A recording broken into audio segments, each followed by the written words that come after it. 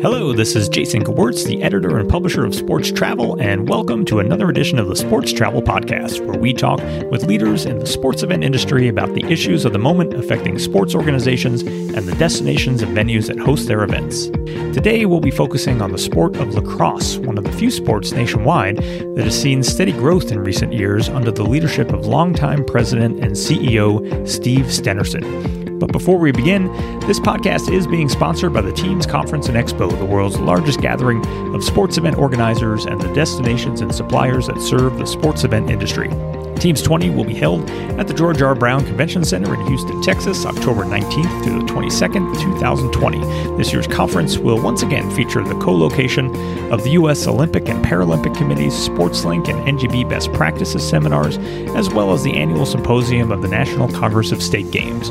For more details on everything we have planned at Teams, please visit teamsconference.com.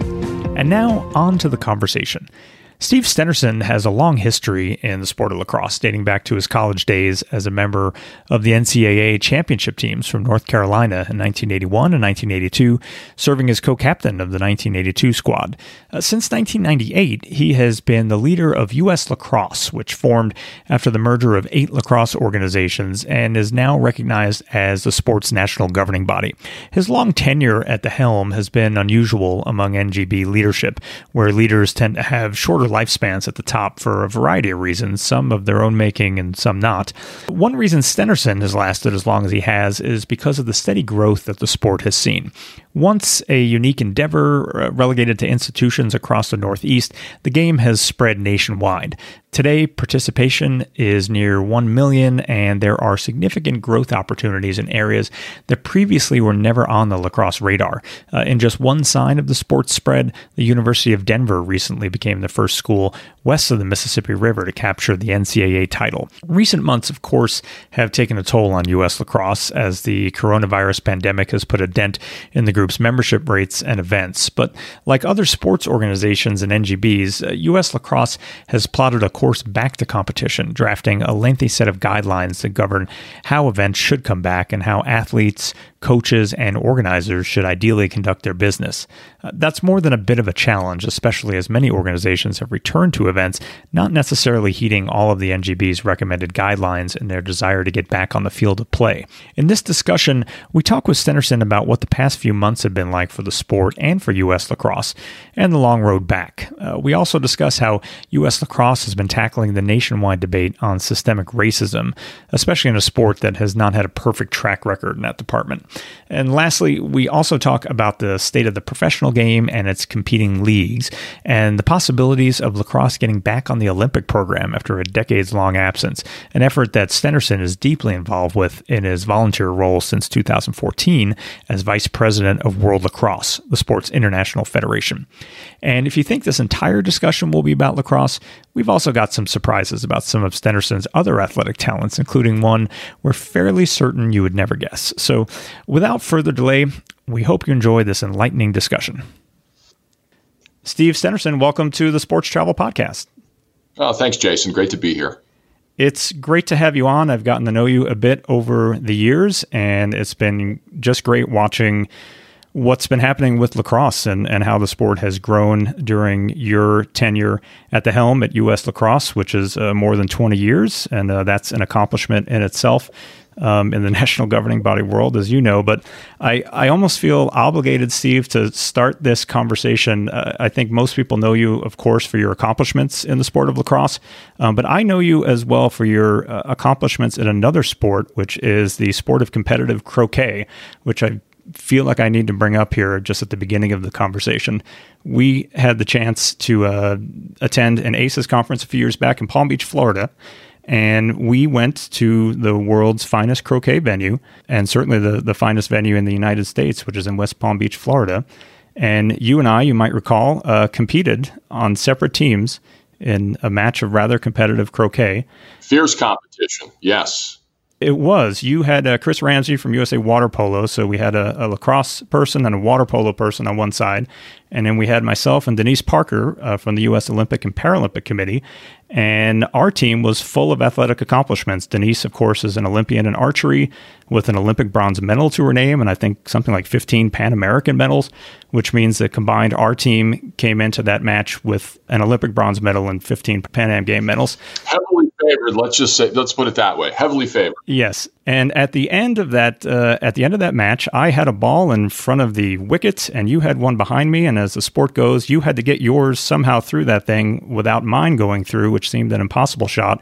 And yet you pulled off this shot heard round the world that I would think only a professional croquet player might be able to do, where your ball leaped over mine into the wickets, and in my journalistic instincts kicked in, and I took a photo of that moment. It's one of my favorite photos of all time, showing just how accomplished you are in that sport. Yeah, it just goes to show, first of all, that this luck is an important part of success in sport, A, and B, that your ability to capture that very moment with the ball in midair shows your prowess not only within the podcast world and the journalism world, but certainly the photography world. Thank you. I felt like I brought next to nothing in the athletic department to that competition, so I was fairly proud of myself that I could at least get a photograph. I saw that picture and I shared it with my kids and my wife, and it's one of the all-timers. At some point, I'm going to get that framed. Yeah, and I don't mean to downplay your athletic accomplishments by any means. I don't know, Steve, a lot of people may not know this, but in addition to your administrative success at U.S. Lacrosse, you not only played lacrosse in college, but you were part of 2 national championship teams at North Carolina. I was. That was a long time ago, and as I like to share, accurately, I might add, I was an average player on great teams. And lacrosse is one of the ultimate team sports, and it takes all shapes and sizes to put together a successful team. And I was just happy to be a part of that. There were a lot of guys on that team that were All-Americans and Hall of Famers, and I was lucky to be within their presence. Yeah, that was quite a time in North Carolina. Quite a few sports recognized for their championships. We won the men's basketball championship my senior year with Jordan hitting the shot. We had Lawrence Taylor and beating Michigan in bowl games. It was a nice time for Carolina athletics for sure. Well, Steve, what was your introduction to the sport? Obviously, you played in college, and I assume you grew up playing the sport in some capacity? Yeah, it was just luck. I'm born and raised outside of Baltimore, Maryland, in Baltimore County, and lacrosse has been a fixture in youth sports in Baltimore County for a long time, one of the traditional hotbeds, if you will, of the game. And it was just a sport I was introduced to at school and really enjoyed and continue to play in recreation, which has changed considerably these days with the advent of club sports, but really loved it and was a 3-sport guy throughout grade school and played football, basketball, and lacrosse. And while I loved football and thought about playing that at a lower level in college, my real dream was to play lacrosse at a Division I institution and get a degree in journalism, which I did from Chapel Hill. So it was really just a magical opportunity. And again, back to the luck I experienced in croquet, a lot of it was lucky with respect to the selection of Carolina, the ability to get in Carolina and be there at such a magical time. Yeah, things obviously seem to go your way, and things have been going the sports way in general, certainly. The last 15 years in particular have just seen phenomenal growth in terms of the number of players, in terms of the membership. I believe, correct me if I'm wrong, you're over something like 430,000 members right now at U.S. Lacrosse? Correct. So things have obviously been on the upswing, but it is almost impossible to have a conversation about sports outside of the current context of what's been happening here the last couple weeks and couple months. The pandemic, of course, has affected everything in all levels of sports. So I do want to talk a bit about what that has meant for your organization, Steve. Give me an idea of what, I guess, at a high level, what the last couple of months have been like for your organization. Yeah, they've been very challenging, and I've had the opportunity, obviously, to speak to a lot of my peers in this regard, not only with single sport NGBs, but multi-sport organizations nationally and even small local organizations. But it's been traumatic, I guess, is the best way to put it. We're a nonprofit, a 501c3 that relies on membership support primarily, but also sponsorship support and philanthropy, of course. Mm-hmm. And our membership numbers with the suspension of play have plummeted. And that's understandable, but it has impacted us in a very significant way. We've had to make some very hard decisions with respect to our workforce. This year we were projected to be at about 95 staff. We froze hires. We did this early, perhaps compared to some by the end of March. We had made decisions to reduce our headcount, to furlough a number of employees, and to institute across the board salary reductions for the remaining full-time staff. And that was, as I say, traumatic for our organization. We reworked our operating budget. We're about a $21 million organization. Mm-hmm. And we are anticipating at least a $7 million reduction in revenue this year. And those reductions in workforce and also the reductions in our operations that we've had to make as a result of those projections are planned for the remainder of the year. So, the pandemic has provided some very tangible impacts to our organization and our sport, but sadly, there are many other components of the pandemic that we don't know yet. We don't know. We're seeing surges in infection rates throughout the country.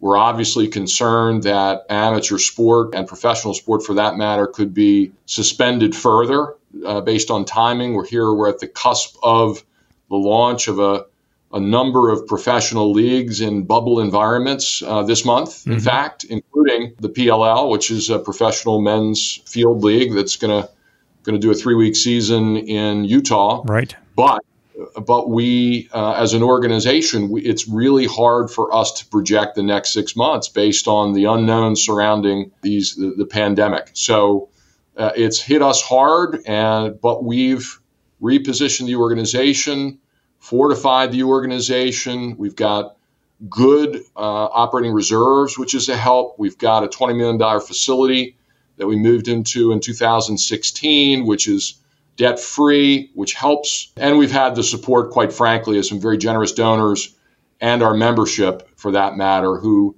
understand the type of value we're providing, not only while play is occurring, but also outside of play. So we've got a ways to go to get through this valley, but I think we're well positioned to get there successfully. Yeah, you touched on, obviously, your membership and the impact that the loss of events has had on that. Give me an idea, Steve, from your organization's perspective here, what has been happening on events? Have U.S. Lacrosse's events come back at all? Or are you just monitoring clubs and other parties out there that are having events? What has been coming back, if anything, so far in lacrosse? Yeah, it's a great question. We suspended all of our events, both at our headquarters and also remotely. Our national team development program's been suspended. We've suspended all of our national team tryouts and player camps.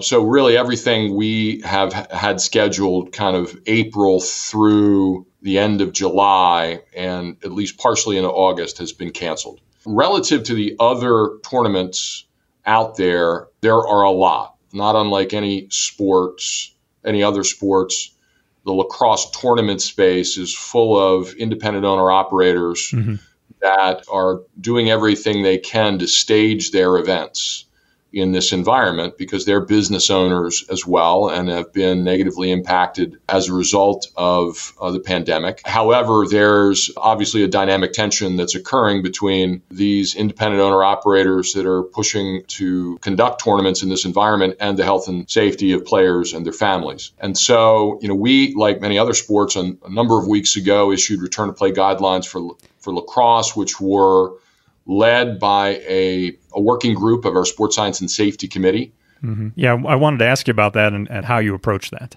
Well, it's every sport's a bit different in terms of the risk it presents. Obviously, you can imagine some sports in which players must be in constant contact with each other in order to compete, and there are other sports in which that's less of a case. But we as an organization, we invested early on, soon after our inception, into the importance of sports science and safety and creating structures within an organization to surround ourselves with healthcare experts in a variety of fields to help us make really well-informed choices about rules and other interventions to assure player safety. And that's been a major commitment from our organization for the last 22 years since our formation. And we pulled from this Sports Science and Safety Committee a subset of experts who helped staff craft these return to play guidelines based on the unique components of our particular sport. Mm-hmm. And we just actually launched our Stage 5 return to play guidelines, which is our recommendations of what needs to be in place and should be in place in order to provide a safe environment for kids in a full tournament atmosphere. These will clearly be controversial, Jason, again, because not all tournament owner-operators have the same relative motivations that we do. Mm-hmm. But we think it's very, very important for us to do our best to inform parents who are really the consumers of their child's lacrosse opportunity of the choices they have and what they should be expecting from their club programs and their tournament experiences in this very challenging environment. Yeah, I should say, Steve, obviously I've been reading a lot of these guidelines that different sports have been putting together just to look for commonalities, look for the differences. As you mentioned, of course, every sport by their nature is going to have unique challenges, and yours being one where people just have to be in contact with each other during competition. It struck me, at least in your initial guidelines, that unless I was reading it wrong, you weren't necessarily encouraging competitive play right away, which isn't the case for a number of other sports. It seemed to me like you were urging a more cautious approach, at least to the competitive aspect of the game. We absolutely were, and continue to do so. I think there's been plenty written about the challenges of the pandemic relative to child and parent safety, obviously public health. There's been a lot written in terms of mental health, the isolation of children and the importance of physical activity to children's healthy development. And certainly for older age groups, there is a real angst about the college recruiting process for those young athletes whose really recruiting process has been suspended. Obviously, the NCAA has extended its non-recruiting period through the end of August. So coaches will not be attending these recruiting tournaments in any sport personally. But we long were concerned about, one, the importance of player and family safety, public health concerns. Number two, after an extended suspension of play, the real concern is young developing athletes having the time they need to return to full activity. Right. And the concern about orthopedic injury that could spike in the event that players went immediately back to highly competitive play in the event that was safe to do relative to virus spread. So we absolutely recommended a very cautious approach. And quite frankly, from some club and tournament owner operators, we're not met with open arms in that regard. Again, because our motivations are a bit different than theirs. As I said, we're in, it's July 1st, and there are many tournaments in lacrosse that are scheduled to go off. Some have gone off even recently, some of whom we're trying to work with to mitigate risk. Jason, we were faced with an interesting dilemma. Should we, knowing that these tournament owner operators will do their best to execute their tournaments, should we ignore them, knowing that thousands, if not tens of thousands of our members may be competing, or should we try to establish kind of best practice risk mitigation guidelines in the hope that they would be able to, be willing to accept them and able to enforce them? And so that, to date, that's the tack we took. We thought the greater good was for us to do our best, knowing that some of these tournaments were operating, to provide guidelines out there that tournament owner operators could follow and that our members would benefit from. How long that can occur, I mean, we reconsider it daily, quite frankly, based on infection spikes by state, by region. But to sum it all up, absolutely, we always have been and continue to be most focused on the safety of players and their families in policy decisions we make. What, if anything, Steve, are you hearing from parents, obviously at the youth level, of kids who are competing? Are you getting the sense that parents are as concerned about the health and safety risks from this virus as they are just getting their kids out to play and just start competing again? Yeah, I think it varies by location, but there's no doubt that parents have a high degree of angst generally. Feeling like, and this is kind of a broader challenge with respect to the youth sports landscape in the United States, largely privatized these days, or at least large components of youth sport are privatized, and parents not being, in my humble opinion, as informed consumers as they really need to be. There's a pressure way too early to sport specialize. There's a pressure way too early to feel like a son or daughter needs to be seen. And those pressures, I think, are contributing to, in some cases, some misplaced priorities. So I think parents, instead of saying, you know what, in some cases, I'm just not comfortable sending my son or daughter to a particular tournament for a particular club team, or, hey, I wonder what precautions my club team is taking in its practice planning. Is it following U.S. lacrosse return to play guidelines? In many cases, parents really are not well informed despite our best efforts. Yeah. And so, among other things, we're hopeful that we can provide at least some guidance to help empower parents to be the consumers they need to be in order to assure that their child's and future children's experiences are all that they should be. But very much a lot of angst out there. We've heard from parents. I responded to a couple personally today, actually, who were looking for U.S. lacrosse to essentially make their decision for them. And I wish we could kind of control private enterprise. We don't. No NGB really has that power to restrict or control private enterprise from conducting tournaments or running club teams different ways. We do put out best practices and a lot of information in this regard, and we do work with a lot of tournaments and club owner-operators who embrace the effort to work with us to provide the best environment they possibly can. Some do not. Many do not, I should say. And I think the key moving forward, Jason, is to continue the drumbeat of parents being well-informed consumers, particularly given the significant money and time they're investing in their child's athletic experience. I agree with you. I think there's pressures on all end, and especially for your sport, Steve, where there is such a robust system, as you've been talking about, of club sports and private enterprise organizing some of these events, to have your organization's name associated with it as well, either sanctioning or supporting these events, I imagine is a dilemma for you as well when we start talking about liability and some of the serious issues potentially involved. It absolutely is a dilemma. It's a moral dilemma, as well as a risk management dilemma. And, back to my prior point, U.S. lacrosse could completely retrench here and, allow the Wild West to remain wild. I think we've felt that we have a moral responsibility to, regardless of whether these events affiliate with us or not, to put out well-informed, well-researched public health perspectives specific to our game to give parents the additional perspective they need to make the right decisions. And quite frankly, to give, I think, responsible club and tournament owner operators that resource as well. It's not easy. There's nothing wrong with, the concern about privatization of youth sports is obviously accessibility and the increase, the significant time and money that it costs to participate, which most Americans can't afford. The youth sports experience in the United States is, I think most would say, is broken, certainly not integrated, and is more and more exclusive. So, that's the challenge within and the framework within which we're working. And tournaments and clubs are part of the fabric of our sport and every other sport. I think the challenge, maybe moving a bit to a related topic that I'm concerned about relative to our sport's health and growth, is what's the impact of the pandemic's economic hit to so many families on their ability and their child's ability to continue to play youth sports.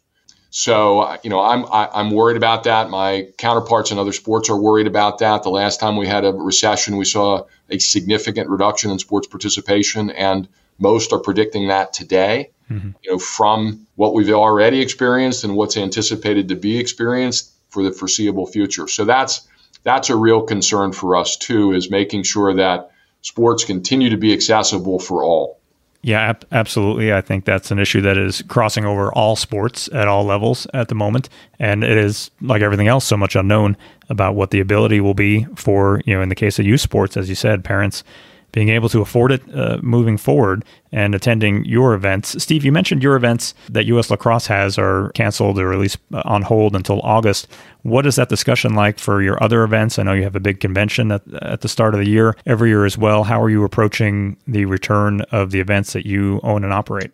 Yeah, it's a great question because, a lot of it's a crystal ball. We host a national convention each year, draws over 7,000 coaches, officials, and administrators. It's going to be in Baltimore, scheduled to be in Baltimore in mid-January of 21 this year. We've also hosting a world championship, women's world championship at Towson University next July, which has a record number of nations participating, 30 nations. So we've got two big events. Obviously, the convention is annual. Mm-hmm. The World Championship is periodic. We periodically bid on and host World Championships in various disciplines. But we've got two big events right in our radar screen. We're fortunate that we work with Visit Baltimore and Al Hutchinson, the CEO there, and have a high degree of confidence in the spirit of partnership. Obviously, sports and visitors bureaus are very challenged these days for the same reasons. And, we have a great deal of flexibility going into that January convention in the event that we can't host it in the traditional sense. We're already planning for a virtual alternative. And I would say the likely event that we can't gather like we're used to gathering for events like that, even into January. So I think we're well prepared there. We're less prepared in working with our International Federation World Lacrosse on the potential suspension of the Women's World Championship. The World Lacrosse currently has 5 World Championship disciplines, and at least one, obviously, is held each year on a quadrennial basis. And the Under-19 Men's Championship was scheduled to be in Limerick, Ireland in 10 days, to start in 10 days. And the World Lacrosse suspended that a number of months ago and postponed it till next year. So we're hopeful, certainly, that we can get a handle on this crisis as a country well before a time in which it may threaten the World Championship here in Baltimore next year. I do want to ask you, Steve, on a topic, I guess, sort of related to the last point you were bringing up about economics. And with regards to equity, there has been a conversation in the lacrosse world, I know, in the last couple weeks in the aftermath of George Floyd's killing and some of the national discussion that's been taking place on issues of race and diversity. I was wondering if you could just address what's been happening in your sport and U.S. lacrosse's response to some of those issues that have been top of mind here in the last couple of weeks. Yeah, absolutely. I would say, we issued a statement on June 1st, and we've, like many organizations, we've invested significantly in increasing accessibility to our sport over the years, millions of dollars to support the development of the game and to make sure that every kid is accessible with a specific focus on at-risk communities. But what we haven't done is focused on the elimination of racism in our sport. And there's a significant difference between the two. And the same, I think, type of dialogue that has been unlocked in many organizations has been unlocked in ours, which I'm humbled and thrilled about. I'm a 59-year-old white man, and I will never appreciate the advantages I had as a white man. But I am learning to understand the differences and yearn to understand those differences in a meaningful way. Our sport is not diverse per se. We've made some progress in the last 10 to 20 years, but we have a long way to go to achieve our goal of making this sport accessible and welcoming to all. And so a lot has happened within our organization. We had a board meeting, national board meeting of our operating board 2 Saturdays ago. We had very focused discussion on this topic of racism and social justice generally and within our sport specifically because it's here. Yeah. We had some wonderful conversations with the people of color within our staff who shared perspectives, not only of their own respective experiences that we obviously never heard before, but also shared recommendations and suggestions for how we can improve our organization, not just within staff, but the broader volunteer base of our organizational structure, board, committees, subcommittees. And to your credit, I've seen some of that manifest itself on your own website and through your channels as well, as far as sharing some of those stories. Yeah, and I think I appreciate you for pointing that out. I mean, I think that's our other obligation, and I'm proud to say this is, while this is, a seminal moment with respect to race and culture in our country, and in our case, in our sport, we have tried to do a good job historically of celebrating diversity, inclusion in our game, and the importance of that to a best practice team culture. A couple of years ago, we launched a cultural competency curriculum. It's all about, it's not unique to race, but it involves all races, creeds, sexual orientations, the welcoming of everybody to our game and the strength and value of that to a positive sport culture. But we need to do a lot more. I mean, and I think, I'll tell you, honestly, this has been a topic that has been very emotional for me for a long period of time. And as I say, a 59-year-old white male who's a leader of an organization, I have been hesitant, resistant to lean as deeply into this issue as I should, because of fear, because of ignorance, because of being concerned about saying or doing the wrong thing. And I think one of the things that has happened to me through the support of my board, people of color on my board, coworkers, is that I feel this sense of freedom now to really lean into this issue openly as an older white male. And And also the belief that my voice as an older white male in support of Black Lives Matter and the elimination of racism in our game and more broadly in society is very important and powerful and must be used consistently. So It's been an epiphany for me as well, professionally and personally. Yeah, I feel like we could have an entire episode just devoted to that topic with pretty much everyone we have on of late, but obviously a lot more work to be done, but it seems like your organization certainly has taken those first steps to have the conversation as well, which is great. Steve, I've got a couple of topics I want to hit on as well before our time is up. You mentioned the PLL, the Premier Lacrosse League, which launched last year.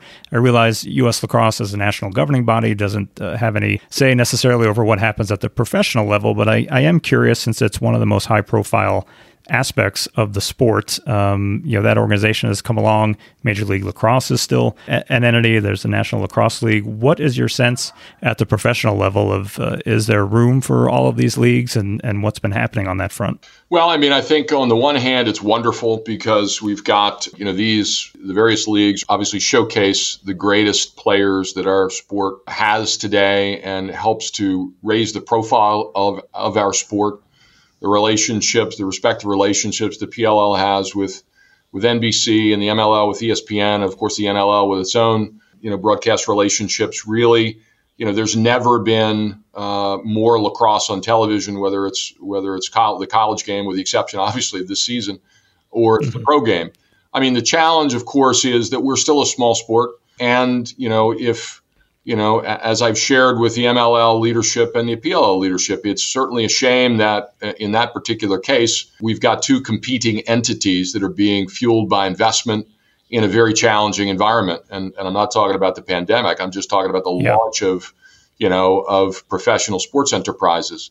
And so that's been unfortunate. And I'm hopeful that in the near future, then there can be some meeting of the minds between those respective professional leagues, because I don't think our sport, and I think most agree, our sport's not big enough to sustain two professional leagues in the same discipline. But we're thankful for the investment that people have made in both of those platforms, and they've certainly been very positive to the increased visibility of our sport. Yeah, and I've seen it firsthand. I was at the Major League Lacrosse Championships here in Denver, where I live, last year, which was a great event, a great final game, and the local team involved. But I think the attendance was certainly less than what the organizers were hoping for, despite what was a really good product on the field. Yeah. So the business realities of launching professional franchises are understood, and I think what we have to do as a sport, and not just at the professional level, but at every level, we've got to integrate effort a lot more than we are. I mean, a lot of people say, and I agree, that our sport is a bit disjointed, and there's opportunity for us to be smarter about the collective investment in the growth of the base and also marketing and communicating the highest level of play as well. Yeah, I want to close, Steve, on another potential opportunity. We touched on it earlier. You are the vice president of World Lacrosse, which is the international federation. Federation is now being led by Jim Shear, who a number of our listeners will be familiar with as the former CEO of the U.S. Olympic Committee. There are other people involved that have Olympic backgrounds now in the International Federation, and it's been no secret that lacrosse is eyeing inclusion at the Olympic level. What's the case to be made for why lacrosse belongs at the Olympics, and why the push right now? Well, I appreciate that. First of all, we're thrilled to have Jim. Jim's been on board for over 3 years now, and there's no better leader to kind of fuel our aspirations. The organization, World Lacrosse, has undergone tremendous and positive change over the last few years, from a governance standpoint, from a structural standpoint, from a world championship platform standpoint. But I think, we were thrilled a couple of years ago to be provisionally recognized by the IOC and have confidence that that full recognition is forthcoming. I think, the only correction I'll have for you is that we want to return lacrosse to the Olympic program, because years and years ago, the sport was part of both the medal and exhibition programs. And we were excited about that history early on in the modern Olympic games. And we're excited. I mean, we think that lacrosse is obviously a fast and dynamic sport. It's growing significantly around the world as well. World Lacrosse is investing unprecedented dollars in the growth of the game. We think it can contribute to the overall strength of the Olympic program. We think it will generate more eyeballs, both digitally and in person. We just think it's a wonderful addition to the Olympic program. And certainly, if we're fortunate to achieve that goal, the opportunity to showcase lacrosse to more than half of the world's population will do nothing but increase the stature of our sport. I think probably the controversial component to that, Jason, has been the need to develop new smaller-sided disciplines to better position our sport for Olympic inclusion and for a broader international growth, for that matter. And so, those, almost every sport, as you know, and I'm sure your listeners know, is either in the process of or has already developed smaller-sided versions of the sport for strategic reasons. And we're in the final stages of doing that now. And actually, the General Assembly of World Lacrosse meets in October and will vote on our final rules for that smaller-sided discipline, and we'll begin competition next year. With all the hats that you wear, Steve, how much of your day is devoted to the international game, and how much is devoted to things nationally with U.S. Lacrosse? Well, my World Lacrosse role is one of my volunteer roles, and my U.S. Lacrosse role is my real job. And I will say that it's been a challenge, obviously, with all that's happening that we already discussed, but within U.S. Lacrosse and domestically here, but also given the tremendous pace of change and evolution with World Lacrosse, it's been a challenge. I would say, at least 10 to 15 hours on World Lacrosse in a 7-day period these days. I'm chairing a couple of committees, as well as obviously actively engaged in the executive, in the board, as I should say. So it's a lot of work and effort, but it's a pleasure because it's a passionate group of individuals from throughout the world who really have a vision for the game and share a vision for the game, because what it's all about is in the international game is what it's all about here domestically, giving more kids, more adults the opportunity to play this great game, which is what my career has been all about. And is the hope, Steve, that possibly you could get inclusion by the time Los Angeles comes around in 2028?